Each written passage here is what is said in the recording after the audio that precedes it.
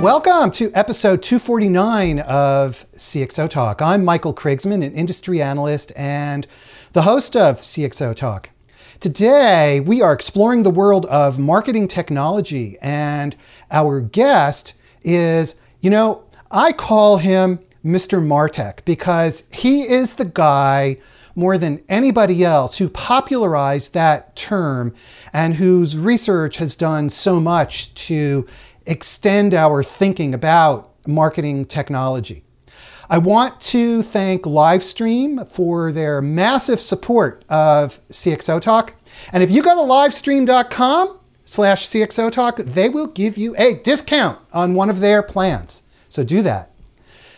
We have a tweet chat that is going on right now using the hashtag CXO Talk. And you can join in and you can ask Scott Brinker, Mr. Martech, your questions and share your comments and share your thoughts. And so without further ado, Scott Brinker, how are you doing? I'm good, Michael. Thanks for having me. Scott, I was going to say you're like this superhuman, godlike creature. I don't know if you've ever been called a exaggeration there. I don't know if you've ever been called a superhuman, godlike creature, but you created this thing called the marketing technology landscape, which, if you just search on marketing technology, you'll see it. Tell us about that, and what do you do? Sure. Yeah. So that crazy graphic that shows, well, at the moment, about 5,000 marketing technology companies, it had really humble beginnings. So for many years here on my blog, chiefmartech.com, I've been advocating how marketing organizations need to include more technical talent within their team. That's just the nature of marketing, is it's become a technology-powered discipline. And so back in 2011, I put together that first slide just to show marketers all of the different kinds of tools, technologies that they were becoming dependent on. And so at the time, I found something like 150 different marketing technology tools. And yeah, I mean, it had the exact effect I was hoping it was. I was like, oh my goodness, 150 marketing technology tools. How will we ever keep track of them all? And then it became a bit of an annual exercise to say, okay, well, for 2012, how many are there? And oh my goodness, it's like 350. And a couple years later, it went up to 1,000 and then 2,000. And yeah, now here for 2017, we're looking at like nearly 5,000. So yeah, kind of a wild industry out there. Okay, so you're researching 5,000 companies. Something I've always wondered, and now we're going to get the chance to have it revealed if you'll reveal it to us. How do you do that? How do you research so many companies? And you're running a conference also, and you run a company. So how is it possible? Yeah, well, it's not. I think research is too high of a verb to attribute to what I do. So the idea of that landscape is in no way to analyze these 5,000 different firms. I'm not in the business of trying to pick the winners or rank them relative to each other. That is a very lightweight look across the entire landscape, mainly just to give people a sense of the scope of all the different companies that, or at least out there, putting themselves out on the internet as saying, hey, we have a marketing technology solution that we'd like to offer folks. So it's still, I mean, that alone, even doing that lightweight, has become a very large venture. It's usually done over a series of months. This past year, I had Anand Thakur actually help me with a bunch of the research on that as well, too. But yeah, it's a lot more than it was when it was 150. And we have a comment from Twitter. Shelly Lucas, whose Twitter handle is, I don't know if Twitter handle is the right term, is at Pisa Rose, Pisarose, says she likes my nomenclature for you being a superhuman, godlike creature. And I want to let everybody know that I'm not sure what Shelly is doing these days, but at Pisa Rose is one of the best influencer content marketers that I know. And if you need an influencer content marketer, you should absolutely call her. Yeah, well, she's got my vote now. Thank you, Phil. No, she's really good. Okay, so this marketing technology landscape. First off, what do you define as marketing technology? Is that kind of a dumb question, or is it a reasonable question? Well, yes and no. All right. So one level is, what is marketing technology? Well, that simple definition would be technology used for marketing. But it turns out actually where things get interesting is when you ask, well, what do you mean by marketing? And what do you mean by technology? Because, let's just take the marketing one for a moment. One of the things that's happening here in the marketing profession, in the marketing industry, is this just incredible scope explosion, right? Marketing used to largely, once upon a time, be almost synonymous with advertising, PR, the folks who put together the brochures, and marketing still has all of those responsibilities as well, too. But right in this digital environment, we've added all these new things associated with the website, mobile experiences. How does customer experience live from the very beginning of a prospect's first touch point, all the way through, ongoing customer success, loyalty programs, the whole social sphere. How does that, fit into that? How are we managing these social relationships, influencers, right? To Shelley, right?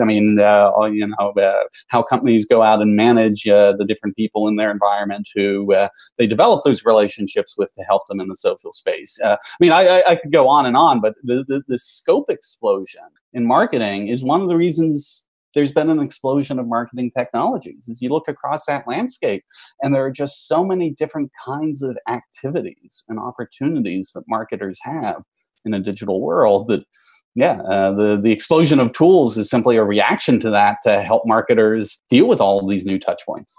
So the explosion of marketing technology tools reflects the reality that marketing tasks, activities and tactics have become that much more rich and complex.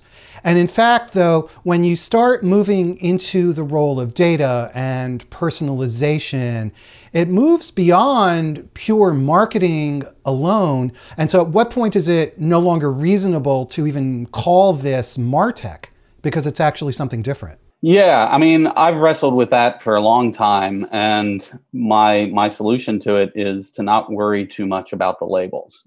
I think, increasingly we all understand that to have a great brand, have a great business, you have to be able to deliver a really compelling customer experience. Again, kind of from those very first touch points, when people are first looking for things, or first research on things, they have some sort of, initial touch from you, what's that first impression? And then all the way through their entire customer experience with you. There's a lot of at different companies, you have different people who are trying to lead and organize that new holistic view of customer experience in a digital world. But I think increasingly for a lot of companies, marketing is really at the center of that. Marketing is serving as the hub for really understanding the customer across that journey and really helping to provide increasingly the technologies, but even more so that operational vision of how do we execute on that brand promise. So customer experience. So from your perspective, customer experience is the heart of marketing today. Is that an accurate statement? I think aspirationally, absolutely. Aspirationally meaning what? What does that mean? It's very easy to say, we want to deliver an amazing customer experience across the entire buyer's journey.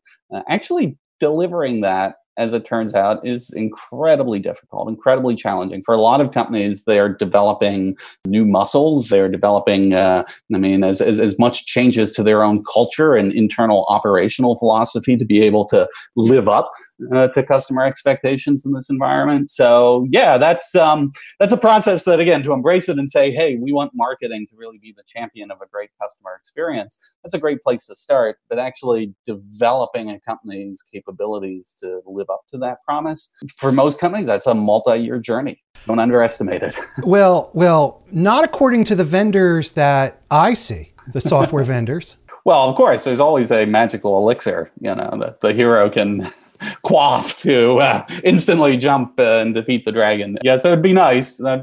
But, You and I have talked about this a bit before, that if you think of a hierarchy of, technology, and then the process we wrap around that technology, and then the actual people and talent we have running and designing those processes, operating that technology. It's sometimes easy to have the focus go in that direction. Like we think, all right, well, we'll get the right technology and then we'll figure out the process. And, oh yeah, I guess we'll need to make some people adjustments, and it's sort of the attention focus goes down from there. But in reality, in almost every organization I've seen, the actual meaningful aspects of bringing this to life, it's the complete inverse, right? I mean, technology is the easiest part of this equation. I mean, you can go out, if you have a PO, if you have a credit card, you can buy the technology. Increasingly this stuff actually even connects together, through APIs and a bunch of other fun stuff we can talk about. You can get these things to connect. But then it's that organizational capital you build around that, the process, the people, the new talent, not just the particular talents for people, but even thinking about how do you manage an organization where marketing no longer operates at that cadence of a yearly marketing plan and, quarterly, executions. But instead, we've got this almost daily, evolution of, okay, what experiments are we running on these different channels? What's happening? Are we suddenly getting a signal of something through, social media that, is an opportunity or a threat? I mean, operating at that increased cycle speed for marketing is just a very different kind of management environment. Yeah, so the cycle speed of marketing today, if you think about personalization, about almost real-time personalization,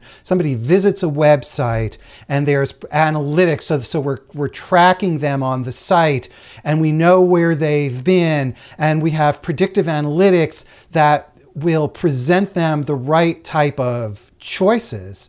It means that this is all happening instantaneously. A campaign is happening. There's, 1,000 people on your site and there are 1,000 different campaigns that are running. So you talk about cycle time, that's a pretty short cycle time. And again, this is one of these things where you can get as granular as you want. What's kind of exciting at the moment here is the limit to that to date has largely been just our ability as humans, like how much complexity can we manage, with our human brains. And we've kind of tapped out, the state of, marketing in large organizations today. There is so much complexity to it that it's really hard to have an individual get their head around all the different moving parts.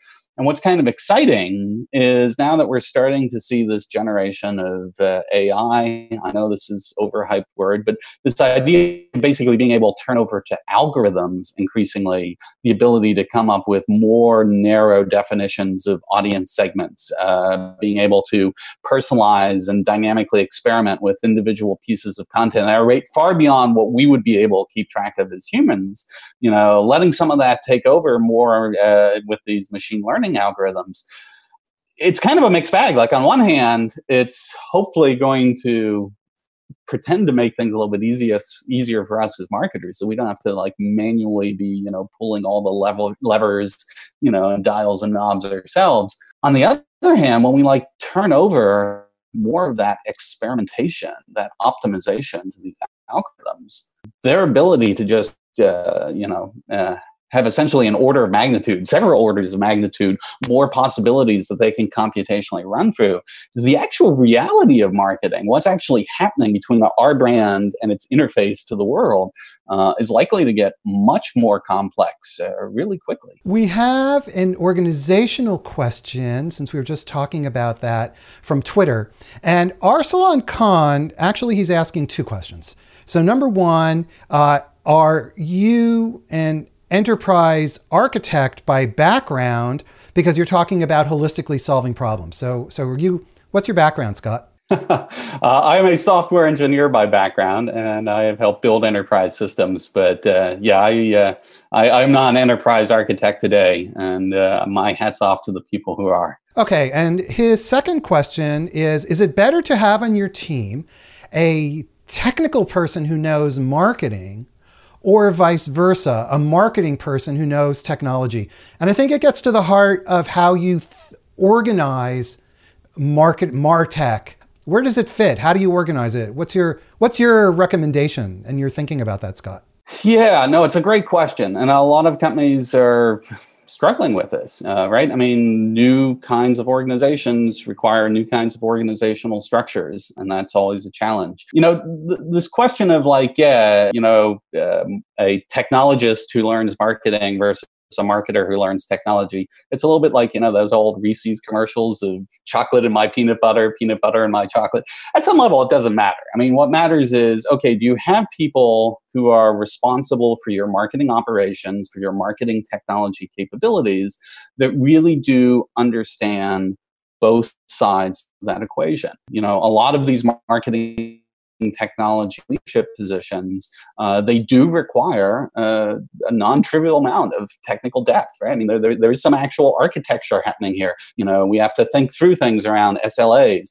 Even if marketing is running the marketing technology team under their organization, this cannot be a rogue group, right? It has to be interfacing to, corporate IT. There's, considerable issues here around, just governance, so having folks who understand that is really, really important. I think the one caveat I would just add to this is, while I do think marketing technologists need to have, some pretty good technical chops, whether they came originally from a marketing background or software background, but today they need to have somehow acquired those technical chops. I don't think that everyone in marketing needs those kinds of technical chops. The analogy I often use is like with graphic design, right? I mean, marketing uses graphic design, and there are amazing graphic designers. Hopefully your marketing team has access to one that you want to leverage. And so marketing as a whole needs to understand, hey, graphic design is an important part of what we do. We need to know who we're going to turn to for that resource.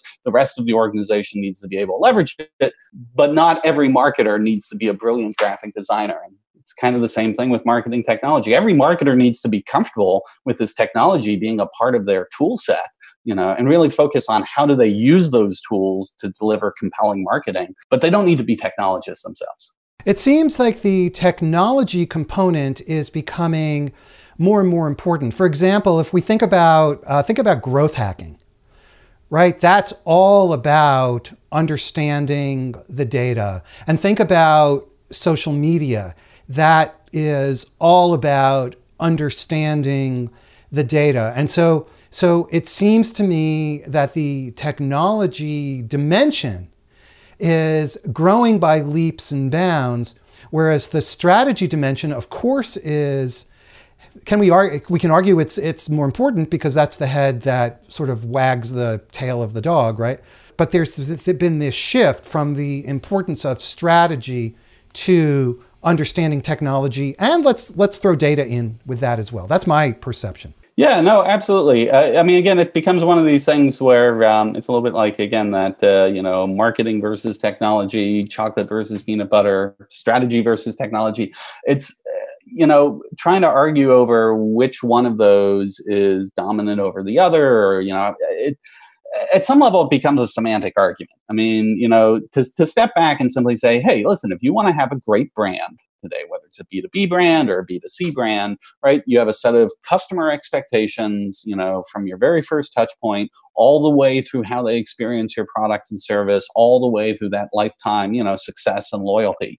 You have to figure out how to have your brand stand out in this incredibly noisy and competitive world, and technology is a huge portion of that. A lot of these customer expectations are based around now, how are you going to handle technical touch points with them, digital touch points with them, just social media alone, right? How are you going to handle that?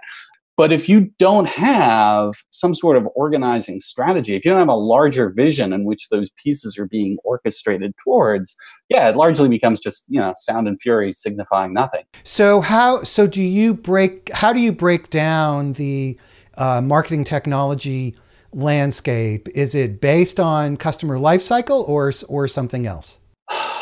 That's a really interesting question. So it's you mentioned earlier, one of the things I do is I'm the program chair of the MarTech conference.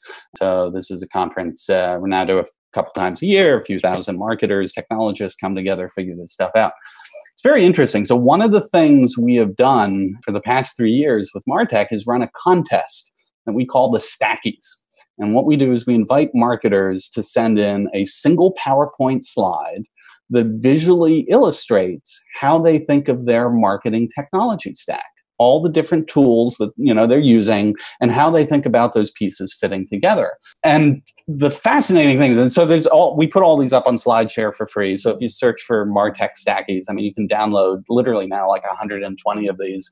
But what's fascinating is when you look at these companies who really thought about their marketing technology infrastructure, it's not just like they throw a few logos on a page and say, oh yeah, these are the 6 tools we use, then, we're done. What they do is they really help illustrate how they think of mapping those tools to the buyer's journey, how they think about mapping that to different functional responsibilities within the marketing organization. Some of them, with more of an enterprise architecture background, actually help illustrate, okay, what's the data view of this? How does the data from these different pieces, connect together?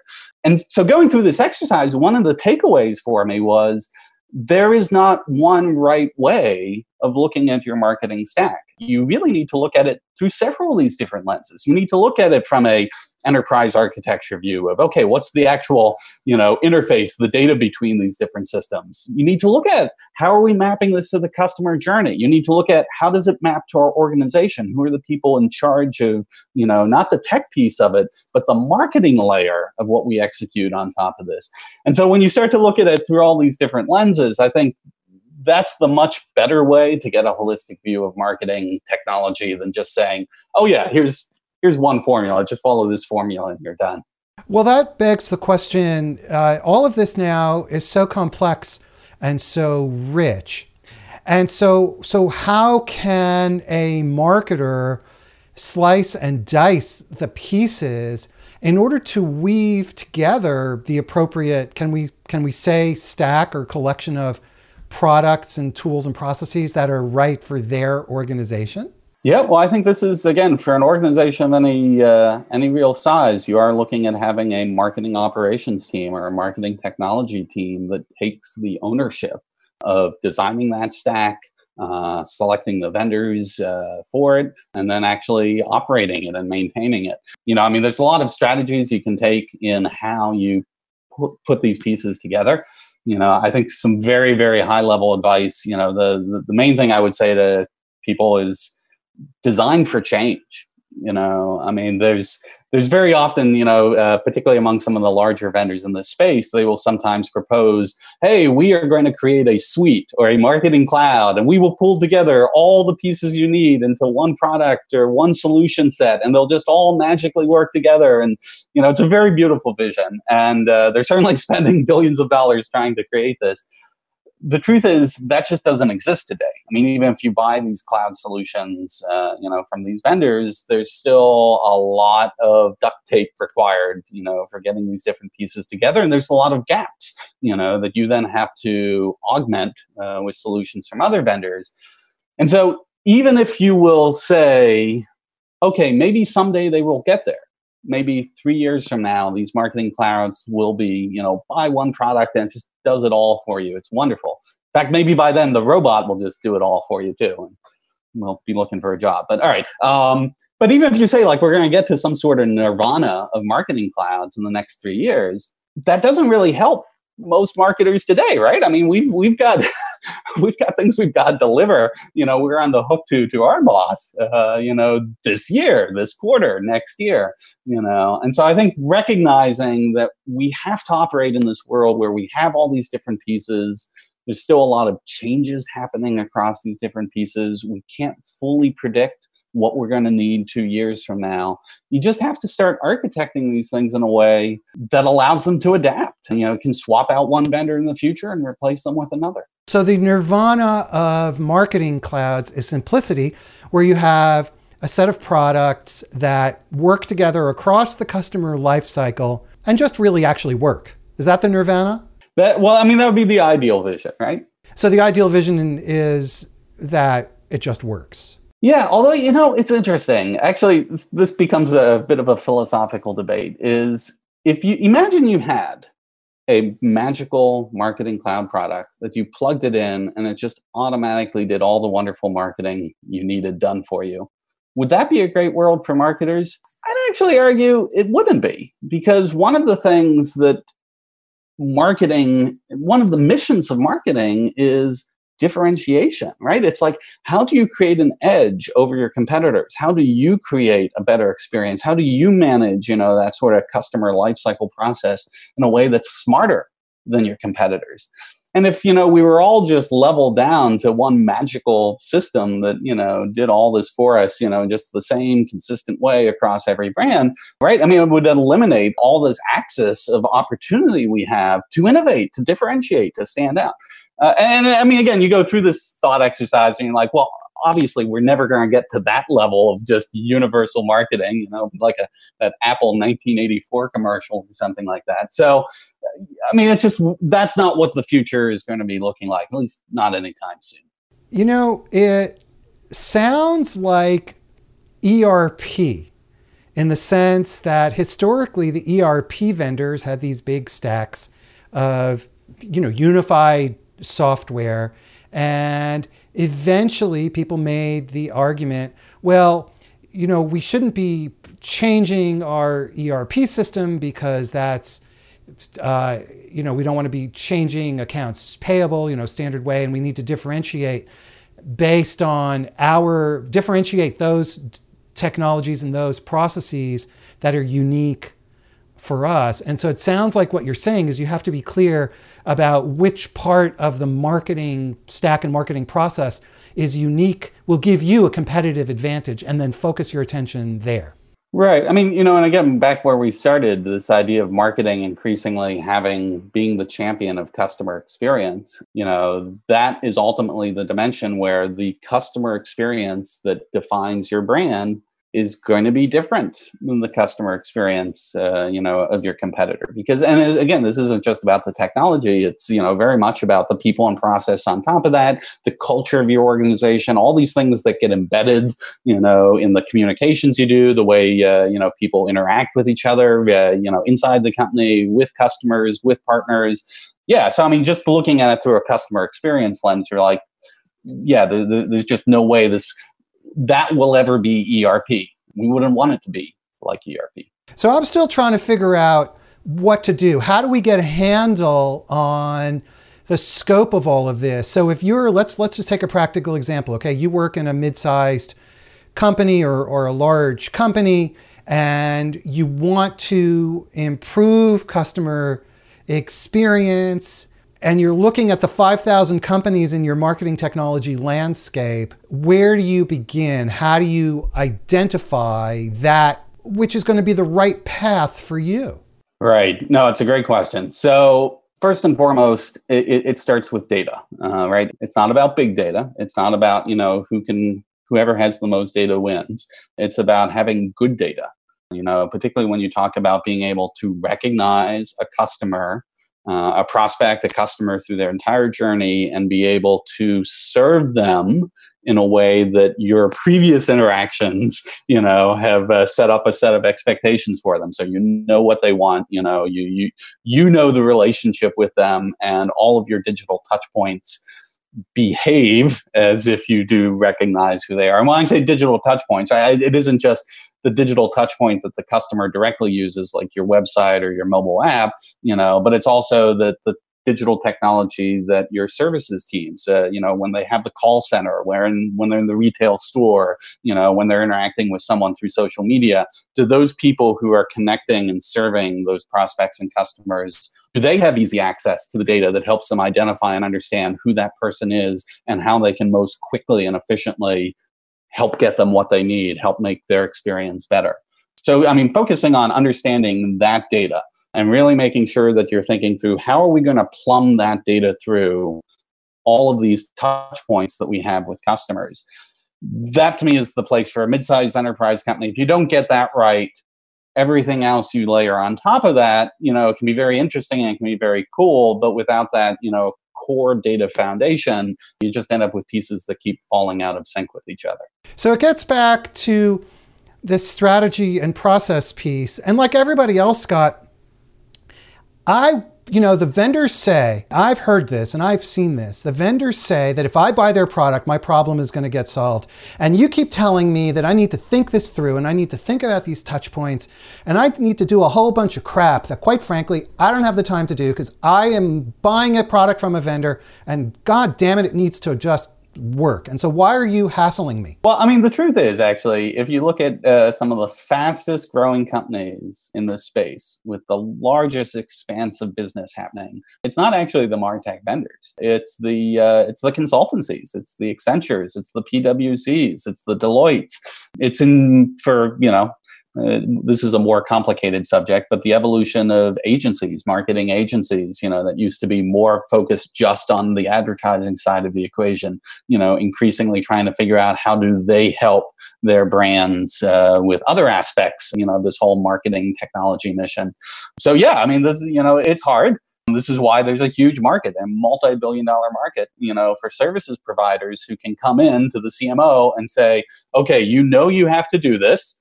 You're not going to be able to change it internally fast enough to meet the needs of your customers or your board. For this relatively large sum of money, we will come in and we will help you make that transformation. So, and in some cases they do. I don't want to disparage that whole field, but I think the reason I always hesitate a bit in saying, oh well, it's that simple. Just hire the right professional services agency and you're done. Is that so many times here, this thing of actually creating customer experiences that people love isn't something that an external consultancy can impart to your organization. This is something that has to grow from within. It really does have to become a part of the culture. I mean, you look at this with the digital natives who are, probably the best examples of, hey, really, ideally, how should these digital experiences work? I mean, how does Amazon deliver its experience to its customers? So it's the way Amazon works is so deeply embedded into their culture that I think for companies who look at digital transformation through the lens of saying, hey, listen, we've got to accelerate this. So we're going to bring in some consultants and we're going to, bring in some professional services folks to, help assemble the pieces for us a little bit faster so we don't have to, learn all of this on the job. I think the caution there is, that can help with a certain amount of the mechanics, but the actual transformation of the company from a cultural level, from a people level, from an organizational capital level, that has to be a mission that you're going to embrace yourself. So I feel like we have now, pulled on this string of marketing technology, and suddenly the ball is completely unraveling because now what we're doing is we're talking deeply about changes in the company. When you talk about digital transformation and mindset of customer experience, you're talking about transforming the fabric, the culture of the company, which is the fabric of the company.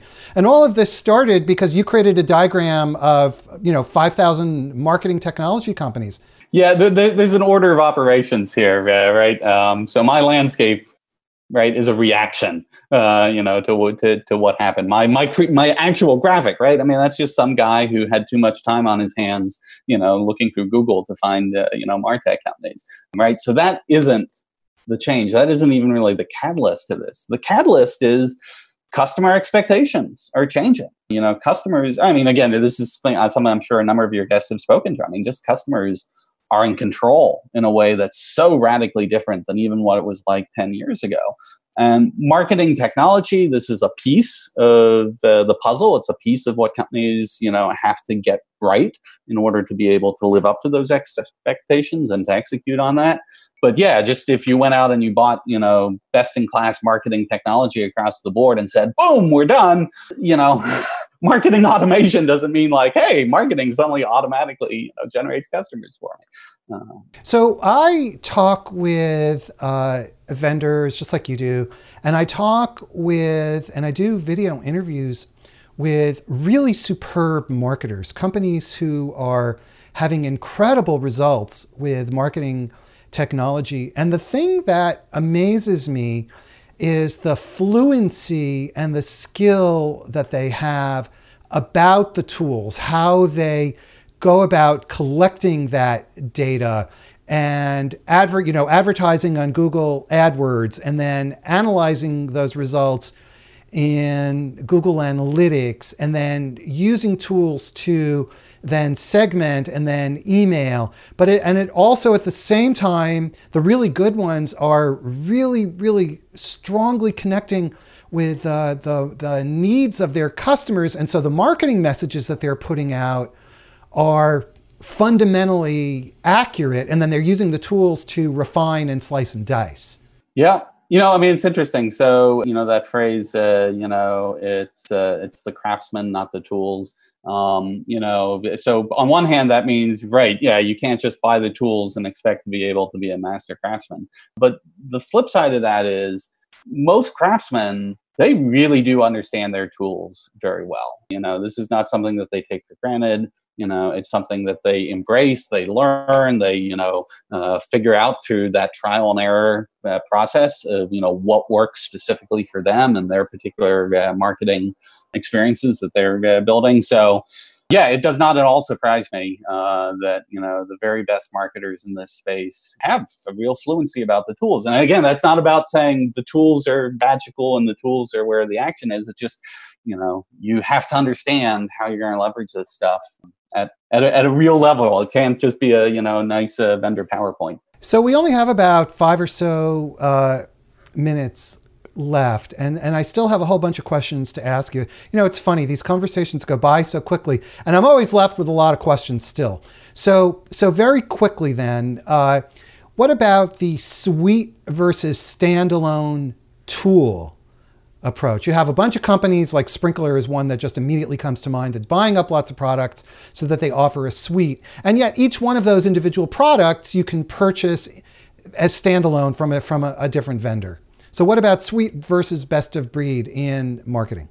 Yeah. So for a number of years, that was the great debate. Will it be a suite or do you just assemble every piece from scratch? So it's suite or best of breed. And I think one of the things that I've seen now in most mid-sized and enterprise companies here over the past year or so is it's not an either-or proposition. For most of them, it's, well, we buy the suite and we buy a bunch of other tools that we augment. If I buy Sprinklr and I like every aspect of what it does perfectly, that's wonderful. But Sprinklr still isn't a CRM, so I'm probably still getting, Salesforce. Sprinklr still isn't, like an actual web experience management platform, so I'm still probably buying like, Adobe, for that. I mean, you go through the list. It's like it's very often where you see these things that are sold as suites in a lot of real companies. They have 2 or 3 of them, that they're using each for their particular strengths. And then they're, again, also augmenting these with more specialized tools. And I think that's fine. This idea of tentpole solutions, things that become, sort of these central hubs around which we then augment our capabilities is a very sane approach to architecting a good marketing stack. So I don't think it's an either or decision anymore. So you buy buy whatever works for you. And if it's part of a suite, you get that. And if it's not, you get that. Right. And, again, earlier you were asking, okay, where should you start? The foundation really does have to be the data, so you have to think, okay, end to end, what does our view of the customer look like? What are the pieces that contribute to that?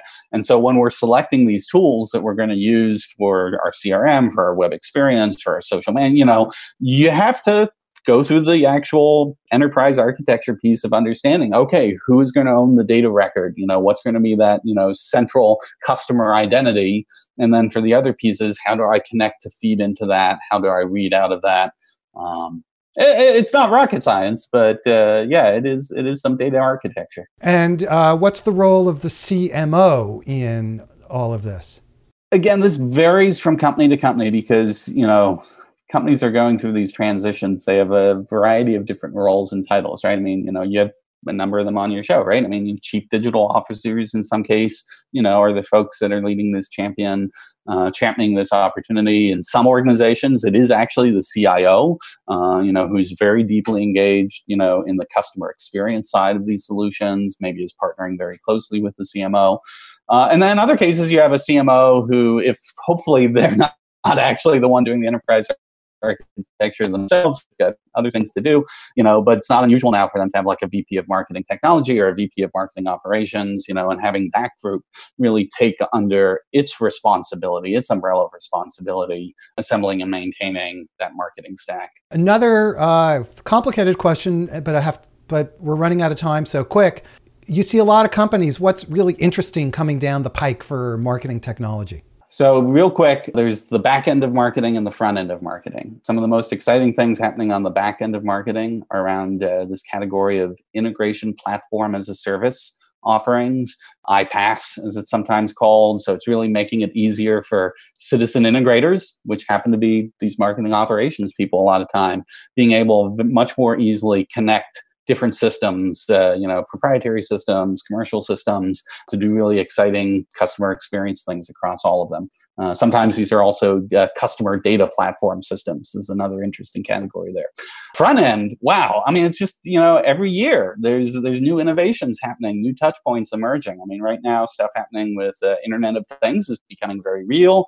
We're starting to see the inklings of, AR and VR being an actual mainstream commercial technology, chatbots, voice-enabled things that you're doing through Alexa or Google Home. I mean, these are really exciting new touch points between brands and their customers. So a lot of innovation happening there in MarTech.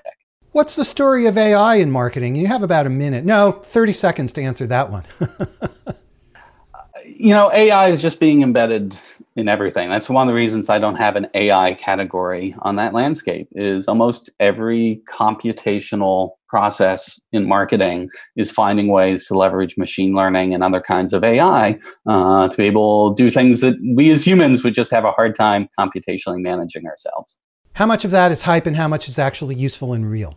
Well, there's always more hype than real, but a surprising amount of it's becoming very real very fast. This is, what is it, Eric Brynjolfsson, Andrew McAfee, they talk about that second half of the chessboard where, once you start getting these exponential improvements in technology, in this case, computational capability, wow, I mean, things change quickly, and AI is becoming very, very real in a number of applications. Again, with our theme of discussing complicated topics very fast. Privacy. You're killing me, Scott. You're killing me with, the whole privacy thing. What about that and personalization? Yeah, it's a really tough. There's definitely not a fast answer to that, other than I think, this GDPR legislation, in the EU is really fascinating because, first of all, the chaos it's creating among all the vendors and companies, whatnot, there gives you a taste of just how complicated it is now to try and regulate this. But it's interesting as people start to put draconian measures in place that every website you go through makes you fill out, a multi-stage form of, yes, you have permission to give me some friggin' service over the web. I think you'll start to see this consumer level realization that there's a trade-off here. And I think it's going to be a open debate for some time as to what should be an implicit trade-off between privacy and experience, and what does the consumer really want to be able to control themselves. Is there any hope for privacy at all? Or are we just simply screwed and we should acknowledge, That's the Eric Schmidt thing. You have no privacy, get over it. I don't know. I'm not that much of an extreme, but I would say on the curve, privacy is really, really hard to, we can't go back to the era where the world is not interconnected down to, the real time, micro data level. It's just, we're here, and it's now how do we manage with those privacy challenges rather than somehow roll back the clock to a golden age of, fire and stone. And we do like the fact that Amazon personalizes, and that's a function of the data we're giving away. And the more data that we give away, the more our privacy is gone. Yep, this would be a whole CXO talk discussion unto itself. Sorry, no short magical soundbite on this one. It is a complicated issue. And we did a show with the chief privacy officer of Cisco, by the way, and it was an entire show. See? All right. Well, we are out of time. You've been watching episode number 249 of CXO Talk, and what a fast episode it's been. We have been talking with Mr. MarTech himself, Scott Brinker. Scott, thanks so much for taking the time and being here with us today.